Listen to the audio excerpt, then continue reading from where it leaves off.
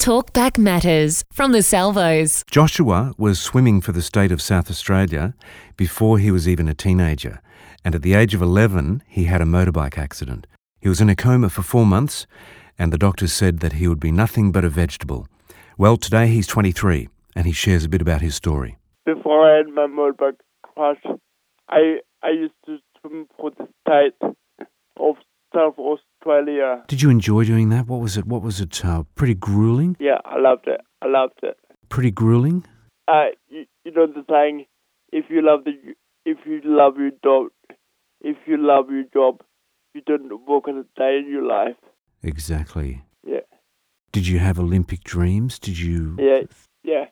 I wanted to be the next Ian Thorpe. Yeah, the next Ian Thorpe. Absolutely.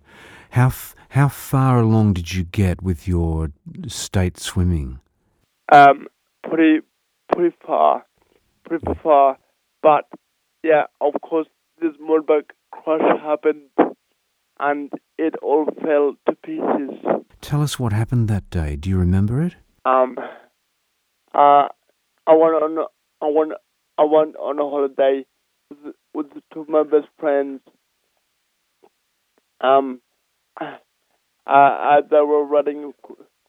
They were in Victoria, in Melbourne. They were riding quad bikes, and me as 11-year-old kid wanted to have a go, even though I had never gone on a motorbike before. I insisted on having a shot on one. Yeah. The whole week was lovely. It was so good.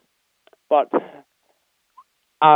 on the last day, which was Christmas Eve, I and my mate, I took the quad bike out for a spin in the field, and my mate came back, raised the alarm. I'd fallen off. I'd smashed into the gate post. Like at 15 miles an hour. About. I died twice at the scene. Once on the farm itself, and once in the helicopter ambulance. Wow. Yeah, I was airlifted to Women's and Children's Hospital. Do you remember how long you were in hospital for? Yeah, I was in a coma for 4 months. Then I was flown to Adelaide Hospital for about 7 months.